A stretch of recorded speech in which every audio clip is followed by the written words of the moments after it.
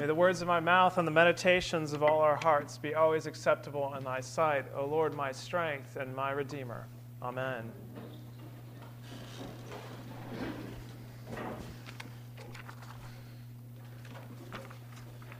At my first position out of seminary, I worked at a church in Georgetown, South Carolina, which is coastal South Carolina, kind of between Charleston and Myrtle Beach. One day when I was preaching, there was a woman after church who really wanted to speak to me. She was quite distraught. And we stayed in touch for a while. She would contact me pretty regularly.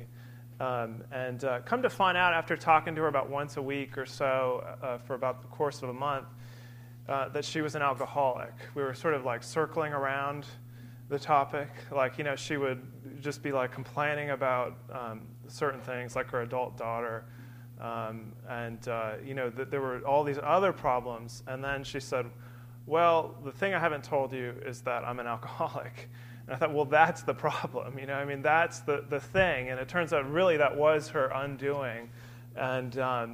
One time she was arrested she got inebriated and made a fool of herself in some way. I can't even remember how, and spent a night or two in jail and was super embarrassed. I mean, this is someone who grew up in like high society Charleston and now is finding herself living this total debauched life. And I thought with my intervention that my ministry would help her, and it seemed like it was only getting worse. You know, I mean, here she was getting arrested. And so I was kind of at a loss for what to do personally.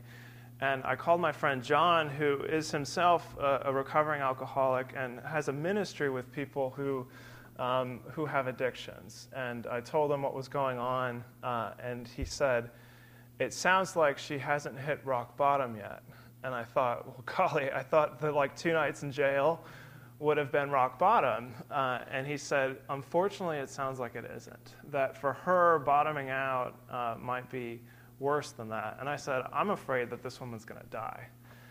And the thing he told me that will always stick with me is that sometimes when some people hit rock bottom, they actually do die.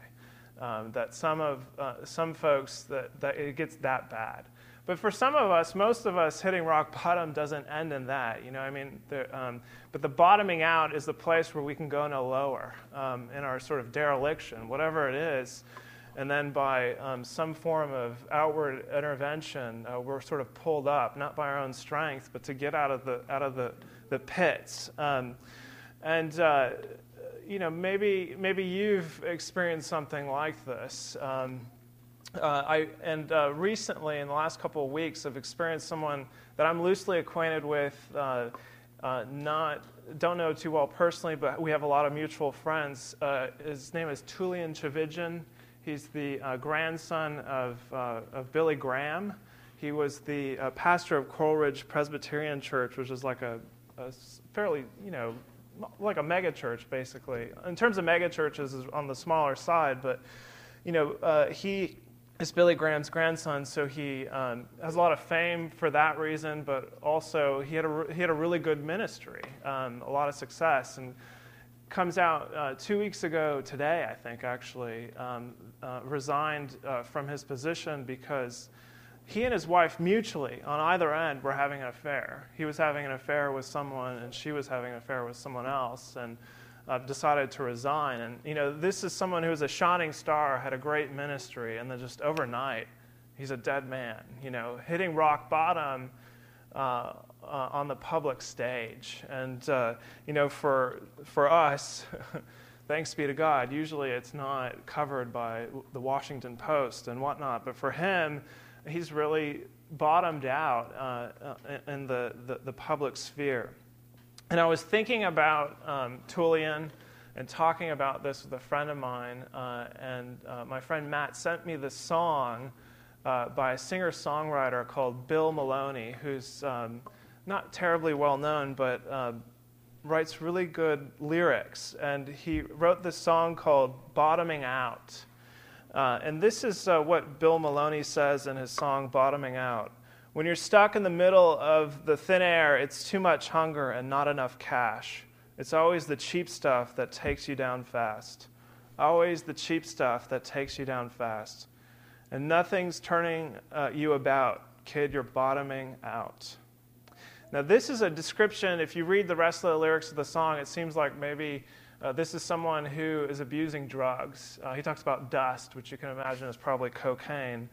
And he's talking about the cheap stuff that takes you down fast. Basically, this is a description of someone who's chasing a high that doesn't feed the hunger. You know, the hunger inside, the hollowness that we feel like we need to fill with stuff, whatever it is, the stuff of the world, whether it's cocaine or something else. You know, for you it might not be as bad, but eventually, because you're trying to fill the hollowness with cheap stuff, and you just keep going down the path, and it's not filling the hole, you bottom out. You hit rock bottom, and you can go no deeper.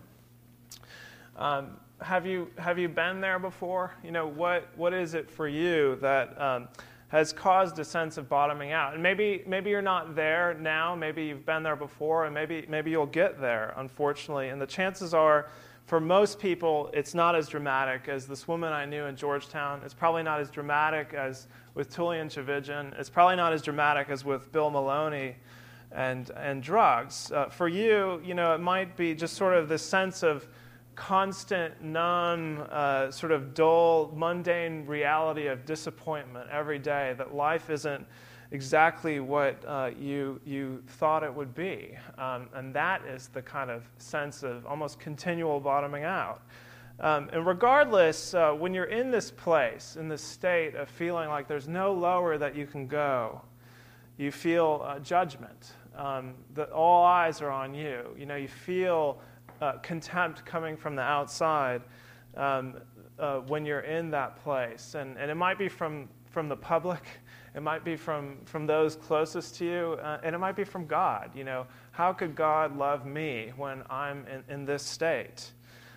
So there's just this feeling of contempt and scorn.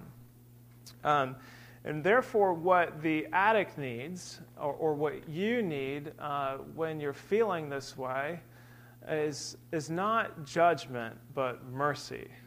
What someone needs in this state is not contempt, but mercy.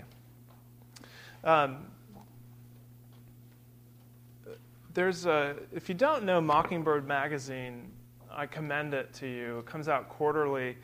I think it's, in terms of things that are produced in print in Christianity, it's one of the best things out there. And in each issue of the Mockingbird Magazine, there's a section called the Confessional, which someone submits something anonymously so that they can, with honesty, talk about the kinds of things that I've been talking about with you today. The things that are really going on inside. And there was one in the latest issue that's written by what is like probably a young mother. And it's a confession that reads almost like a poem, and she's addressing God.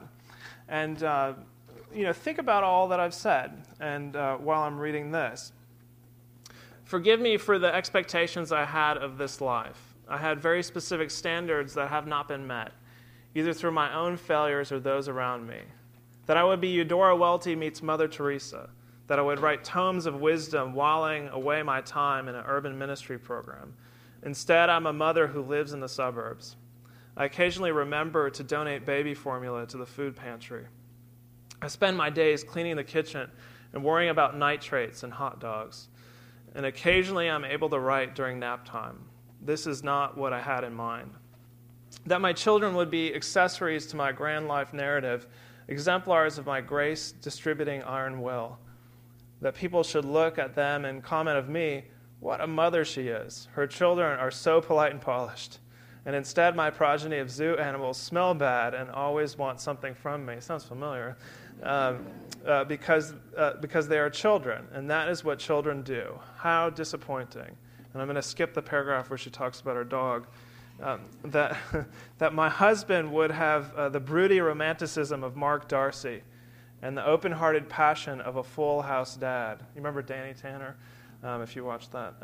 He's not even a decent mix of these, Lord. And when I tried to date men who seemed to capture this personality lightning in a bottle, I realized that moodiness means meanness means malice. Also, they always smelled like clove cigarettes.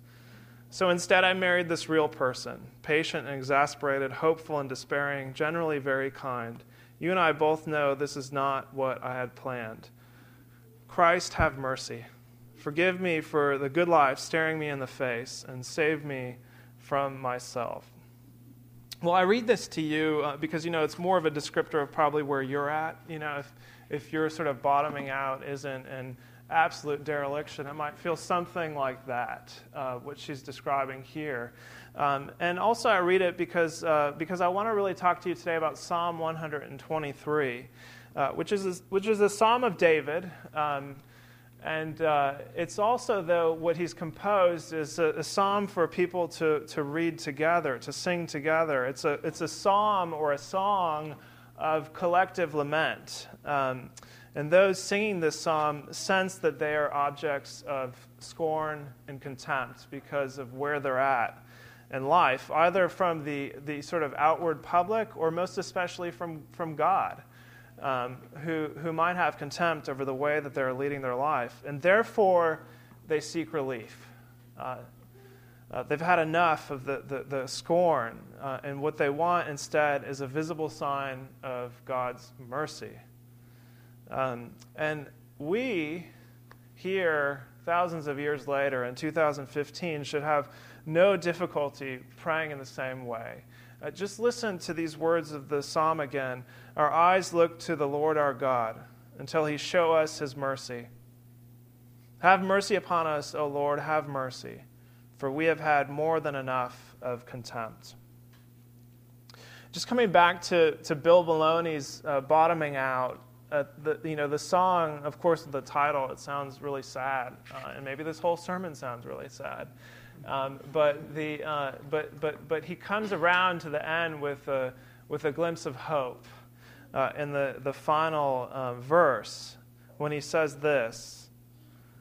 And the interesting thing is he says, now grace. And grace, at least when you look up the lyrics online, is with a capital G. Now grace, could there ever be enough for the hollow places you can't fill up or touch? There are these hollow places that we try to fill with the stuff, but only grace can actually fill it up.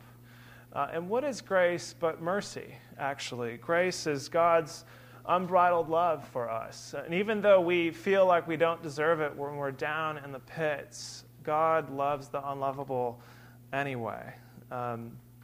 We're trying to fill the emptiness with things. God fills it with his grace instead. With his mercy, he takes us out. That's the only thing that will complete us. I put this quote from Bill Maloney's song, that line in particular, on my Facebook wall. And Bill Maloney himself saw it. I thought that was so cool because I tagged him on it. I think that's so cool that you can do that nowadays, like on Facebook. And he wrote back, in response to this quote, thanks, folks. There's a lot of people out there wrestling with these issues. And he wrote ... probably meaning drug addiction. But I think really these issues means everything, all the things that we're struggling with. And so we're all kind of struggling with these issues. We're all, in a sense, bottoming out, and only grace and mercy can save us, can fill the hollow places that we're trying to fill with other things. In the aftermath of Tullian Tchividjian's resignation and the news coming out with his affair, you can guess that everything that's out there for the most part on the internet is vitriolic attack. How dare could such a minister do a thing like this? Here's a guy who's supposed to be a role model and attacking the theology that he was preaching, a theology of grace, much like the message that I'm trying to communicate tonight. 99% of anything that you read out there in terms of, especially the comment sections of anything online, That's been the kind of tenor. In the secular world says Billy Graham's grandson, and then the Christian world says, see that grace guy, and see what happens when you preach grace. And then amidst all of this attack, my friend David Zoll, who's actually the executive director of Mockingbird Ministries, wrote an article that I think closes the case on Tullian Tchividjian. If you're going to read anything, go read what David Zoll wrote on Mockingbird about Tullian. When he comes to his defense, sort of, not justifying the extramarital affair, but defending the sinner. And this is just one thing that he says from that lengthy reflection. It probably sounds like I'm trying to justify the man. I'm not. Clearly something was amiss. Maybe a crisis needed to happen. I don't know. I'm simply trying to advocate for him, because if there's no mercy afforded to Tullian by his fellow sinners, then there won't be any for you or me either, not this side of the pearly gates. Let him without sin cast the first stone, basically. Where is the mercy? Where is the mercy for even Tullian? We're all kind of Tullian Tchividjians. We're all kind of like this woman that I knew in South Carolina. We're all Bill Maloney's, bottoming out in some way. And where is the mercy, most especially from God?